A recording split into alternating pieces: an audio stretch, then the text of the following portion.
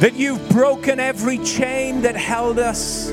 We thank you, Jesus, that you paid a debt that we could never pay. We thank you, Jesus, that your blood made a new living way whereby we can enter into the very throne room, the presence of our Heavenly Father, God Almighty. And Father, we thank you today for the presence of your Holy Spirit in this place. Holy Spirit, we give you full access to our lives. You are the counselor. You are the comforter. You are the one that leads us from a place of confusion into a place of truth. You are the one that holds us up, the standby, the one that comes alongside us to help us. You, Holy Spirit, are the very presence, power, and person of God within us.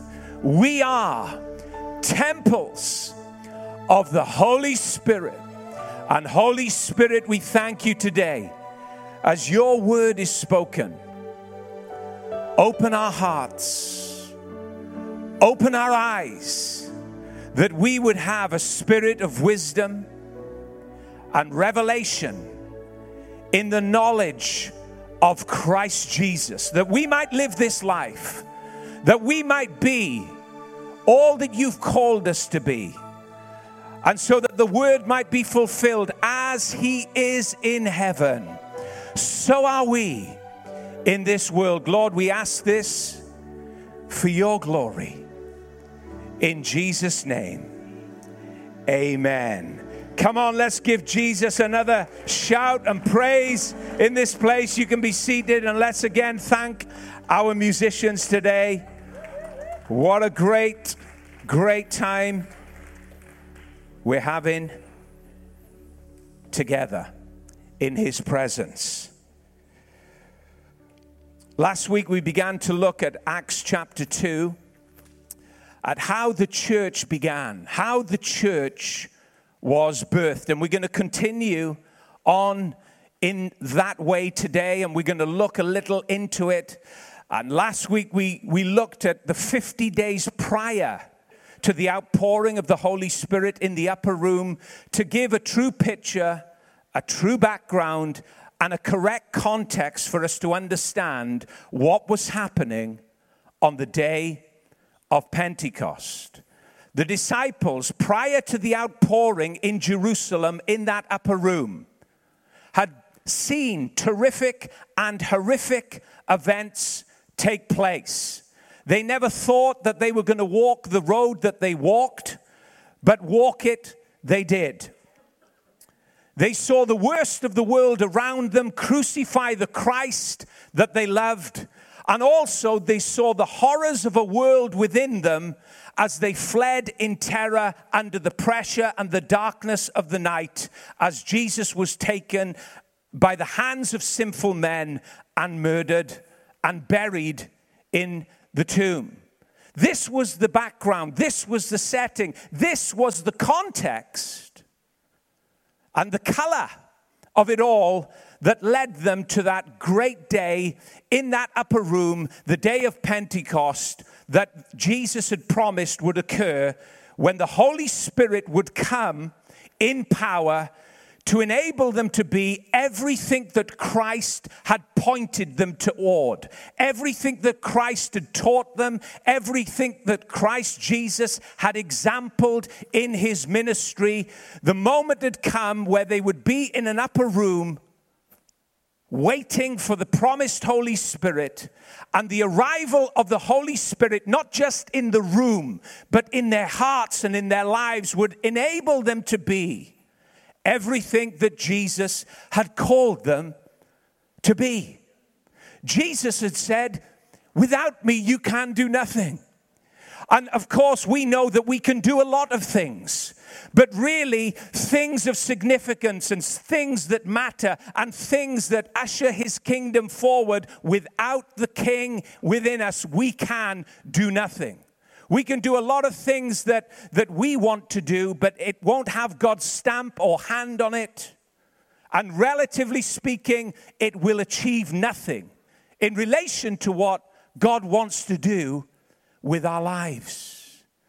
These men had seen things that they never thought that they would see.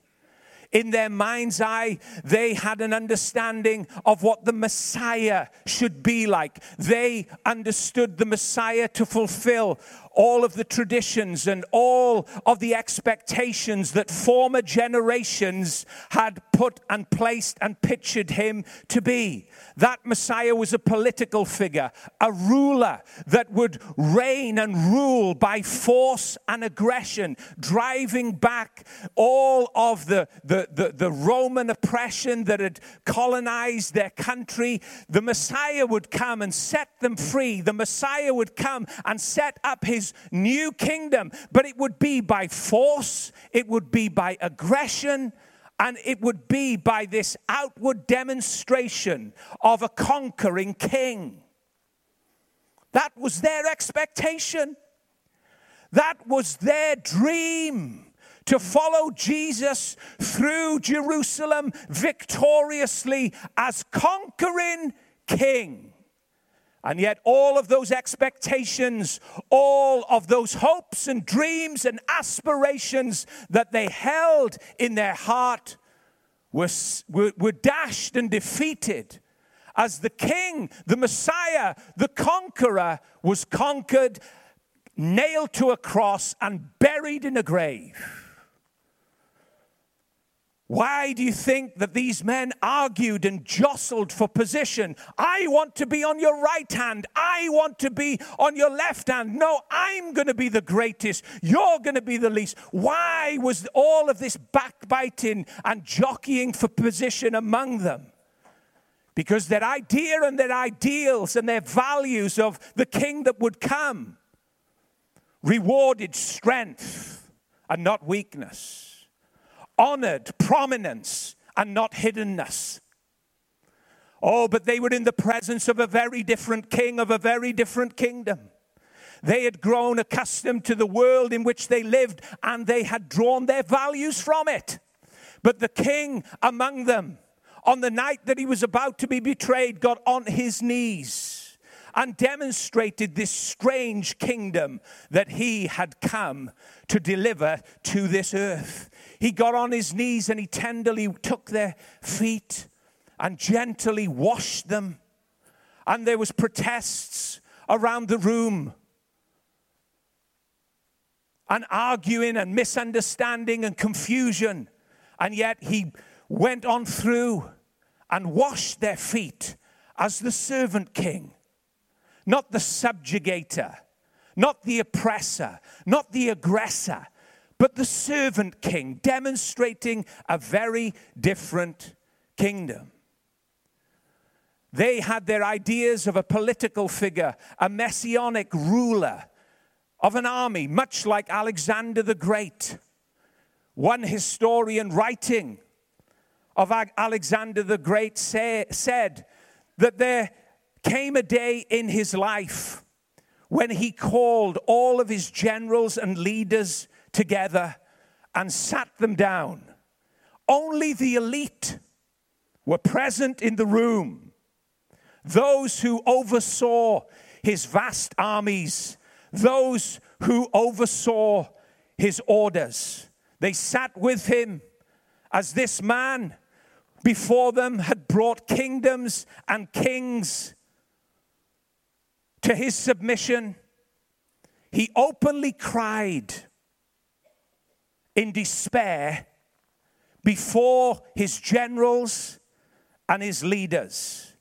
He cried, this great man, Alexander the Great, cried because there were no more territories to take. He'd extended the empire of Rome like no other. He'd reached the ultimate in power, the ultimate in control, riches and reputation he'd gained, unlike any before him.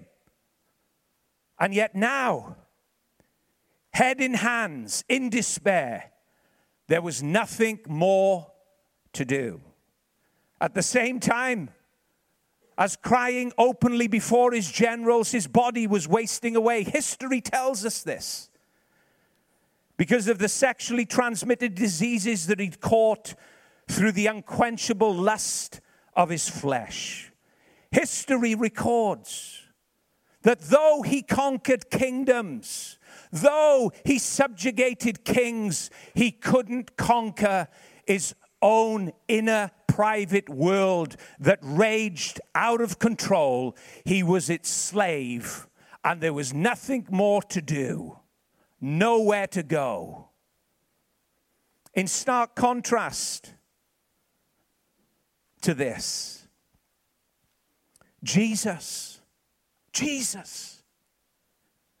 on the night that he was betrayed, gathered his men, young men, not generals or leaders, uneducated men, what the Bible calls the foolish things of the world. And he pulled them together in a room and he sat them down. And this wasn't a room where they were strategizing. This wasn't a war room where they were planning. He sat them down. And you know what he did? He had supper with them. He had a meal, food on the table. Terrific events about to take place in his life. Knowing that the enemy, the evil one of this world, had been given his moment now of opportunity to come. Jesus, knowing that his hour for which he had come into this world had arrived. So many things colliding and conflicting. So many mishaps having to deal with. And yet, the Lord of circumstance, Lord of attitude, Lord of all thought, Savior, Christ the King, sits at the table and has food. Not panicking, racking his brains, pacing the floor, wondering what to do. The Prince of Peace is in the room, ready for whatever, ready for the forward walk that he would take towards the fulfillment of God's plan and destiny for his life. Two leaders that history notes, one as being great, the other as being the Savior, the Messiah of the world. Jesus, unlike Alexander the Great, outlined the priorities of his new kingdom to those disciples that were in that room with him on this night.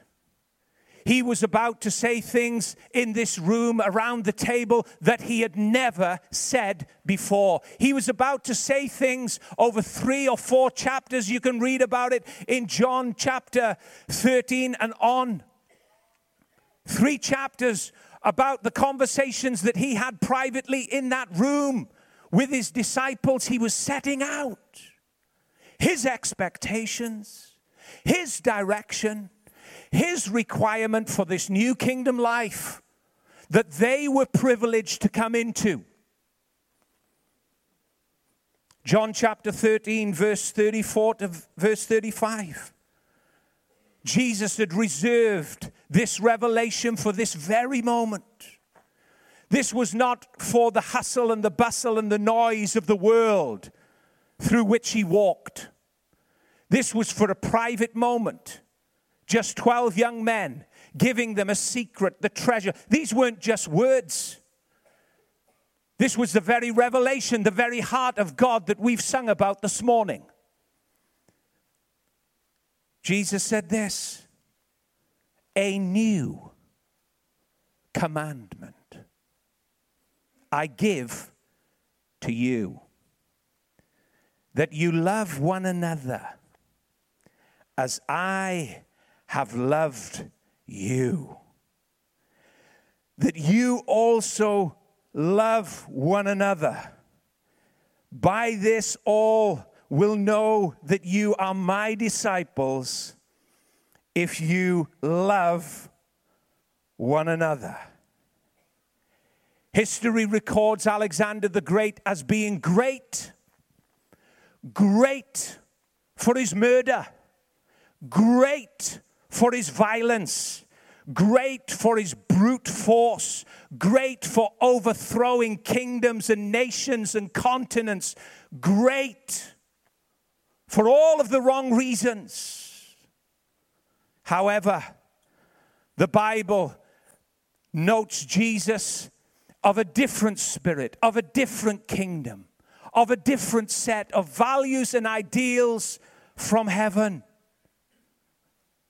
By this, all men will know that you are my disciples if you love one another as I have loved you. Maybe their minds went back over the last 3 years in which they'd walked closely to Jesus.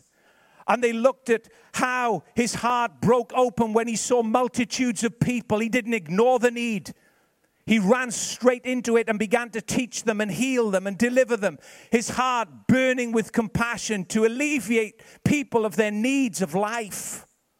Maybe they thought of all of the miracles and how he extended his love and demonstrated it so visibly and actively outside of the perimeters of the religious walls of the synagogue. Maybe their minds raced back and began to think about how his love had extended and reached beyond every border and culture and civilization.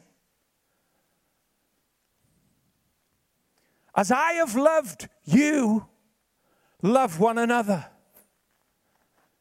But even as they thought, these disciples, they could never imagine how his love was about to be demonstrated for them in the way in which it was as they went forward into a future that they had no idea about. For to look back in the ministry of Jesus and to see all of the wonderful miracles that he did for people, how he extended his love so selflessly, that's one thing.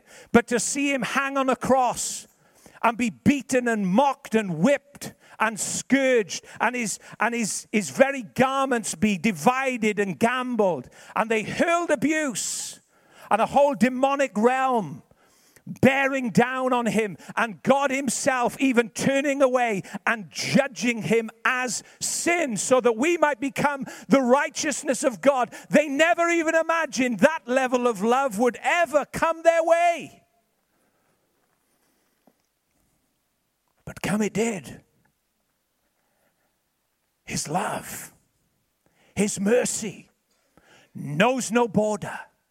His love, his mercy goes beyond all horizons. And they saw it. And they experienced it. And they embraced it. Jesus, John chapter 15, verse 12, talking about this love in the same room on that night, said, greater love has no man than this, than to lay down one's life for his friends. To lay down your life. This is the love that he was calling them to. Not to take up their life, not to take up their rights, but to lay them down. And this is where it gets really interesting. Not just simply to lay them down to him. We've sung it this morning, sounding so sweet, and we've prayed it. All to Jesus I surrender. It's easy. It's easy to sing it, and it's easy to surrender to him. But what about when you've got to surrender to your sister and your brother next to you? Now that's a whole different level of love. It really is. a whole different level to submit. Paul would later talk to the church, the Philippians church, and he said this, talking about the manifestation and the practicals of this reality of power of love within them. He said, let nothing be done through selfish ambition, but in lowliness of mind, consider others better than yourself. Oh, this is the love. This is the power that we're talking about. The Holy Spirit came in the noise of a violent rushing wind, and we never hear of that manifestation happening again in the New Testament church. They didn't need a violent rushing wind to follow them round. They needed to be impregnated in their spirit by this unconditional love that they had received from Jesus. That as he had loved them, they now were to love one another in the same vein. That's the miracle of the Holy Spirit living in our lives. And this, let me just say this. This love just doesn't put up with anything. No, this love just doesn't accept any lifestyle, contrary to what the world might think. And contrary to what some would believe. No, this world, this love will get down on its knees and it will remove your sandals and it will tenderly wash your feet and it'll be gentle. Oh, what wonderful love that is when we receive the gentleness of God in our lives and he washes our feet. Oh, it's wonderful, isn't it? To recline on his breast, the one that loves Jesus, and to be noted for that wonderful union with him. But what about the love that comes brighter than the noonday sun and strikes a man off his horse into the dust and blinds him for 3 days and then takes him off into a wilderness for 3 years to straighten him out? What about that love?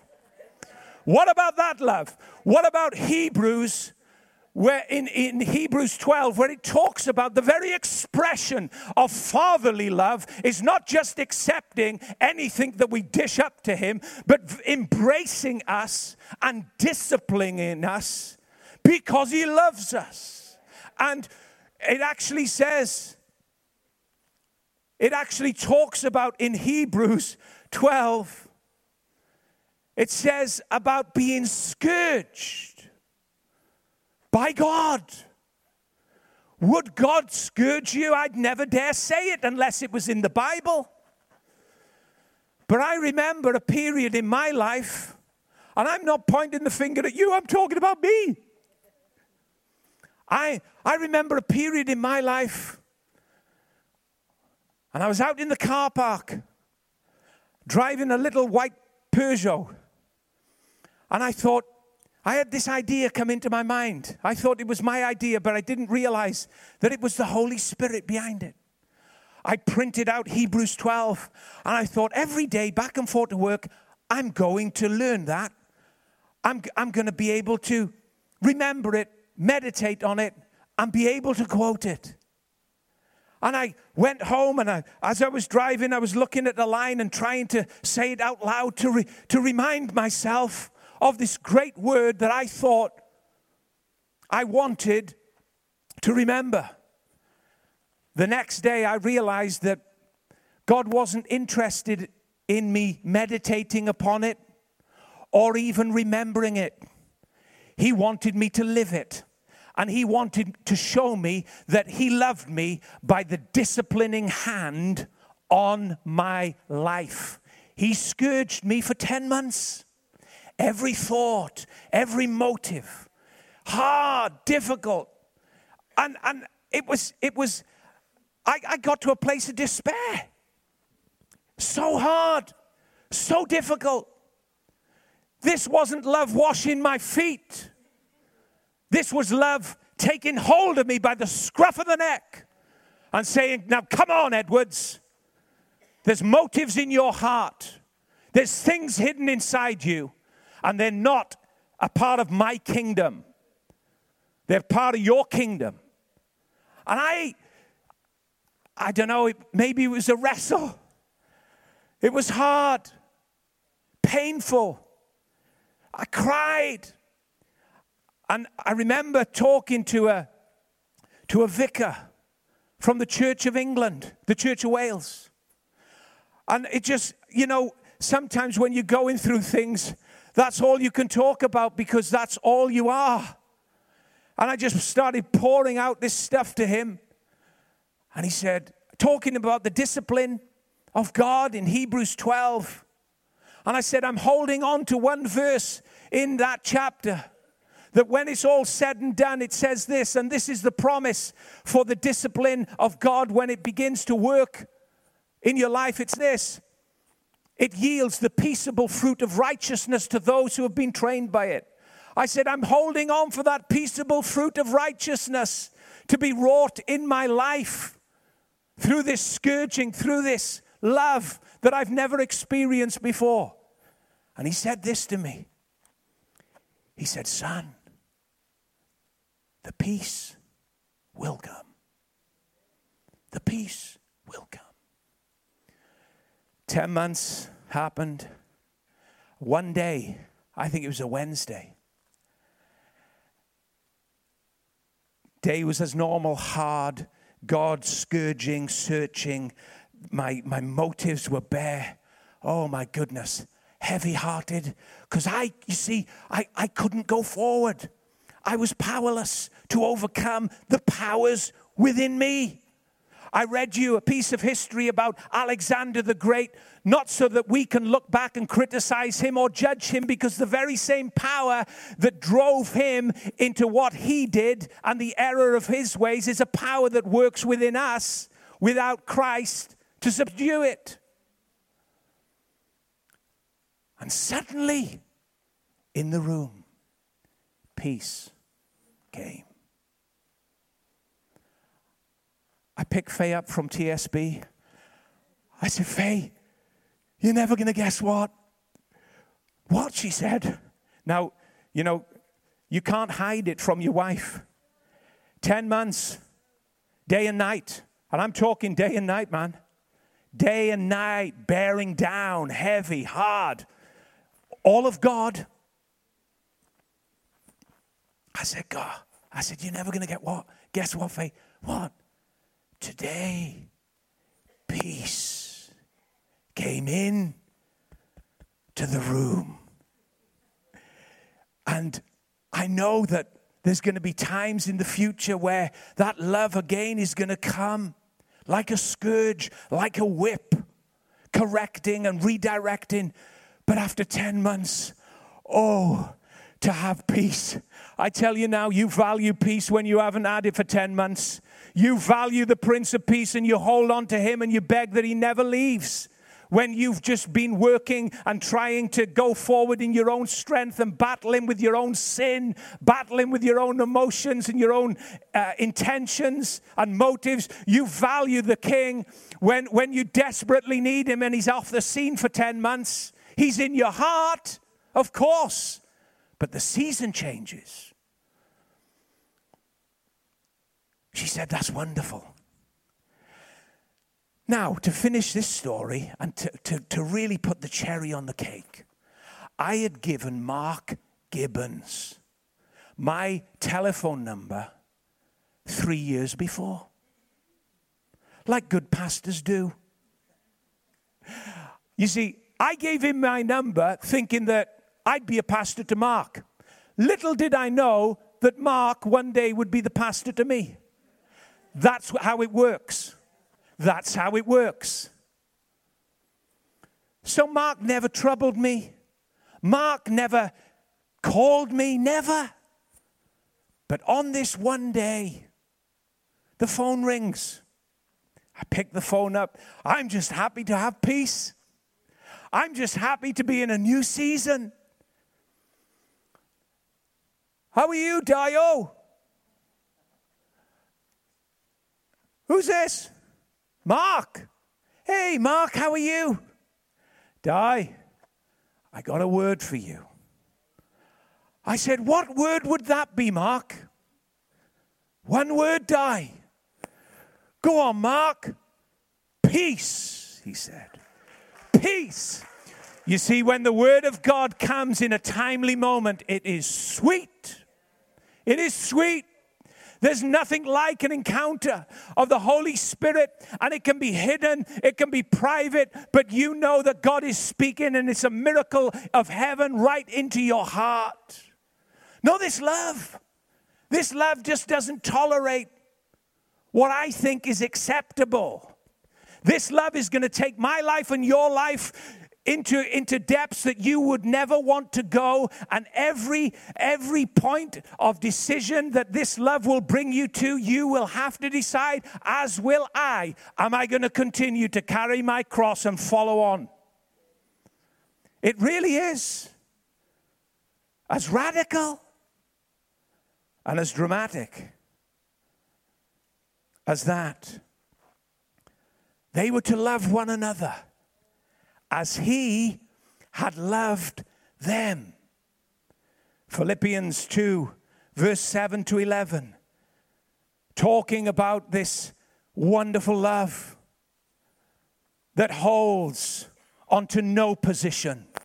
Talking about this wonderful love that's willing to be completely debased and empty. Says this, but Jesus made himself of no reputation, taking the form of a bondservant or slave, and coming in the likeness of men, and being found in the appearance as a man, he humbled himself. You see, love can do that. Very often, I found in my life that I want to stand up. Very often in my life, I found that my tendency and my nature would want to take control, would want to hold on and grab. But this is not the spirit of the kingdom. This is not the spirit and the way of Jesus. He humbled himself and became obedient to the point of death, even the death on the cross. Therefore, God also highly exalted him and gave him the name which is above every name, that at the name of Jesus every knee should bow, of those in heaven, of those on the earth, and those under the earth, and that every tongue should confess that Jesus Christ is Lord, to the glory of the Father. Come on, let's give him praise. He deserves the name above every name. He really does. It's him that deserves the name. There are many names in history, but there is only one name in eternity that will be praised and elevated and exalted in heaven, earth, and even under it. And every living being that has ever existed in this world and beyond this world will declare, Jesus Christ is Lord, to the glory of the Father. And let every devil in hell know it, church. Let every devil in hell hear it.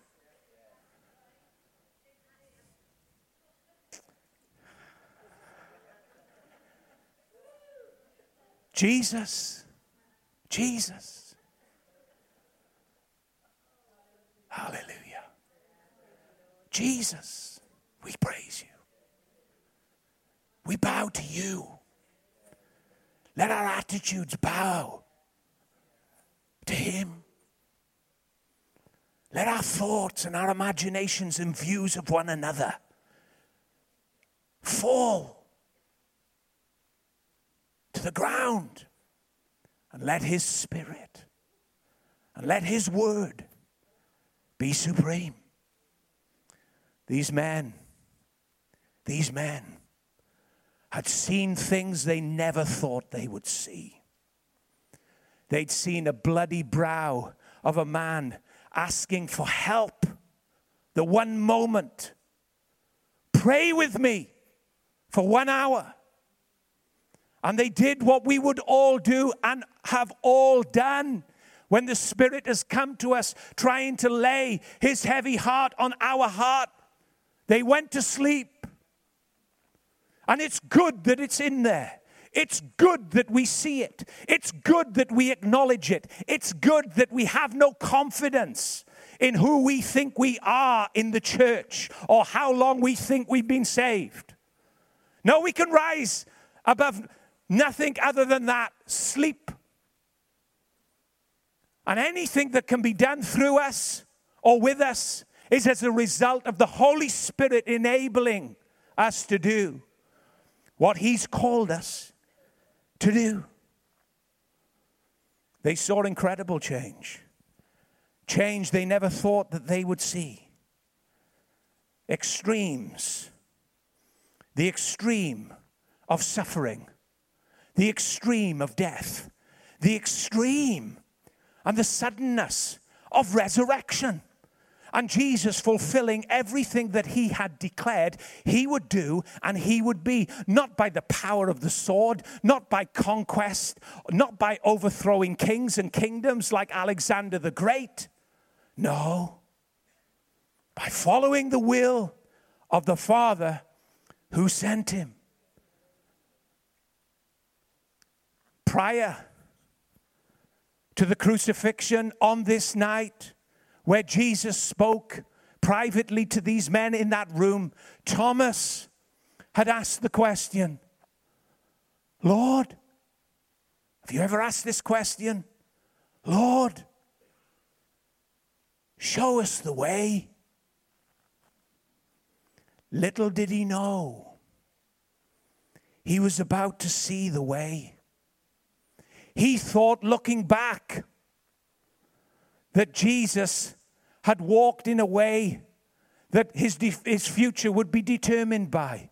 But little did he know that he was about to walk away with the Christ, that he never envisaged he would see Jesus in all of his sufferings, buried in the grave, raised to new life.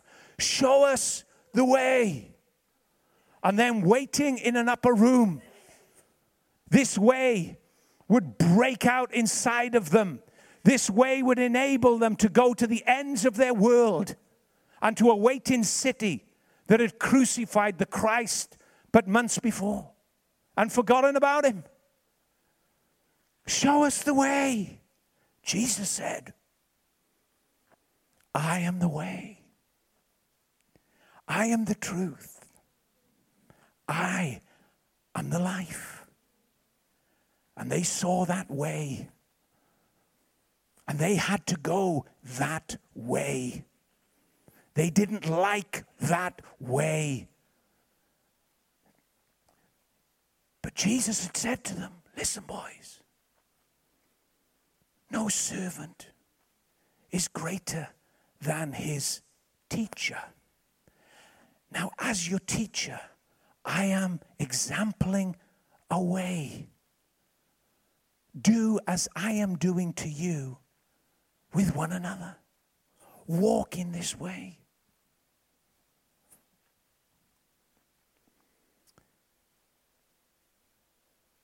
I'm going to ask James to come. We're going to close in a few moments.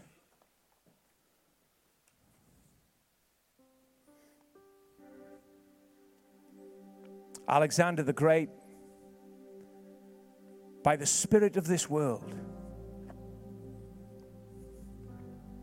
thought that greatness and conquest and victory was done, achieved by the arm of the flesh,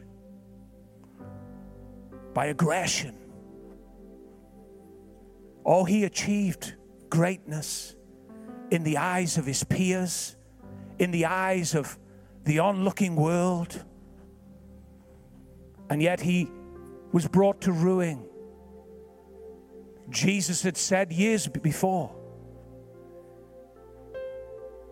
if you want to be great, you have to become the least. If you set out to become great, you will become the weakest and the least. Jesus had become the least.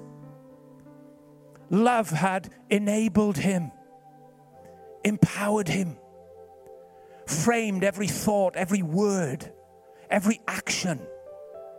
Love personified for the first time in a world that was so hostile, in a world that was so dark, in a world that was reaching from the broken past and the broken ideals and ideas of men.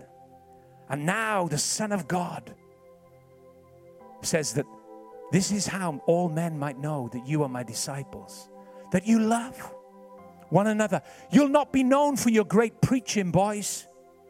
You'll not be known, you're uneducated, for your great knowledge. You'll not be known even for the miracles that I'm going to perform, and he did through your hands. The standard is this love with which I have loved you. Let it permeate your lives. Stop the jockeying for position.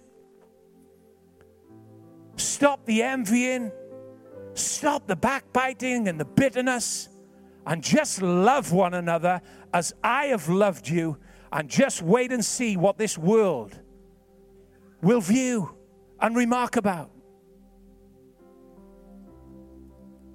The priorities, as I see it, of Jesus in the final moments of his ministry and life were in two areas. He was there to give them a new command. And that new command was, as we've read in John chapter 13, as I have loved you, love one another.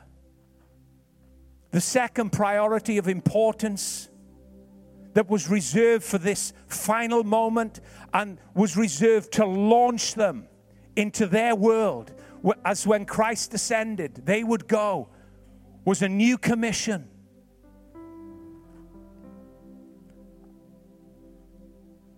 Acts chapter 2 tells us of this. Or Acts chapter 1 verse 8 tells us that they were going to receive power. You see, because this new commandment and this new commission, they were unable to do in and of themselves. They were unable to achieve without the power and the person of the Holy Spirit. The Holy Spirit did not come on the day of Pentecost for a big magic show so that everybody could go back and forth in an upper room and say, oh, so this is where he did it. No, the Holy Spirit came on the day of Pentecost to baptize them with the same love and the same anointing that had empowered Jesus, because Jesus had said to them, as the Father sent me, so I am sending you into this world. And he wasn't going to send his disciples ill-equipped. They were going to have the same anointing, the same love, the same power, the same life to do everything that he'd called them to do in the world in which they lived. Acts chapter 2 shows us. You can read it. They were in one place. That was a good thing. That was a positive thing. One place. Because all of them had scattered when the trouble hit. But now, after receiving instruction from Jesus over 40 days about the kingdom, they were in one place. But you know what? To be in one place is not good enough. It's not. They had to be in one accord. Not just in one place.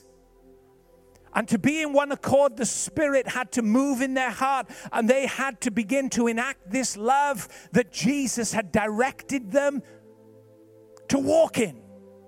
Love one another as I have loved you. Love one another as I have loved you. But is he going to be greater than me?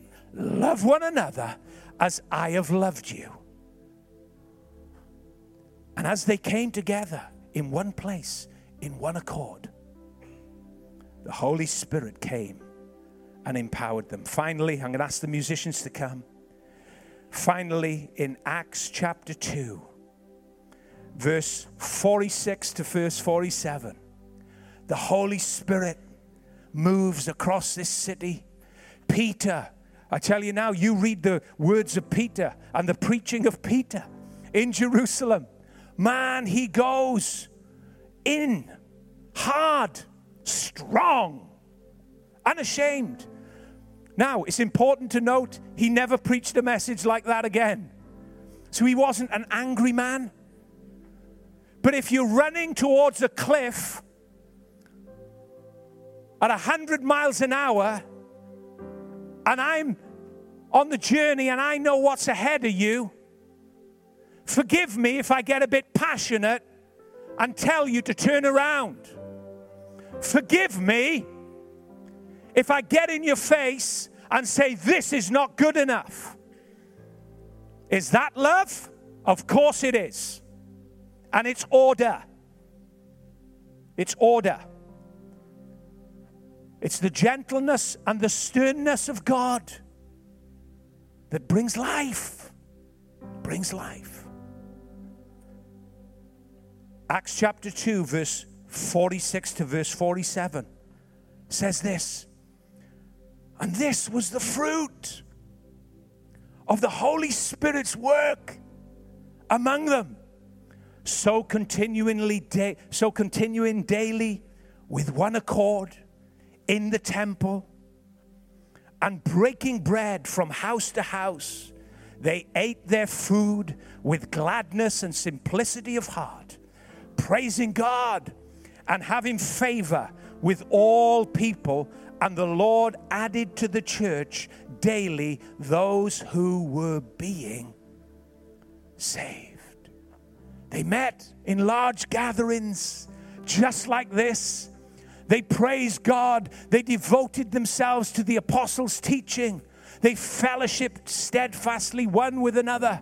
And then, simultaneously to this supernatural outpouring, it wasn't an instruction from the apostles.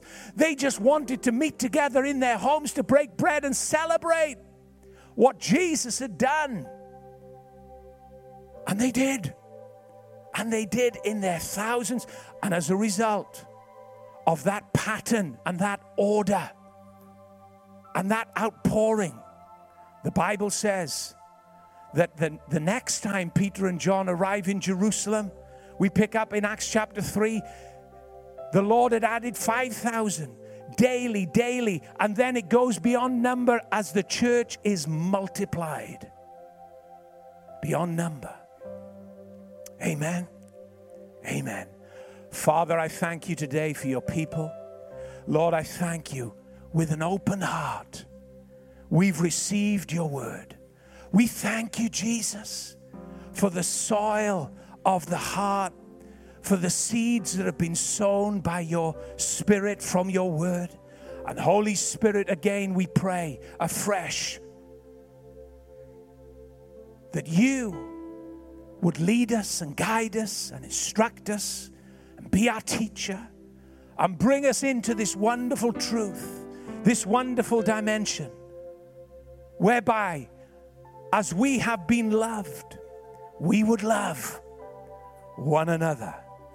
And all God's people said, amen. Come on, church, let's give Jesus a shout of praise. Why don't you just stand to your feet and give him praise in this place? We're going to sing. Hallelujah. We praise you and thank you, Jesus. We honor your name, Lord. Come on, church.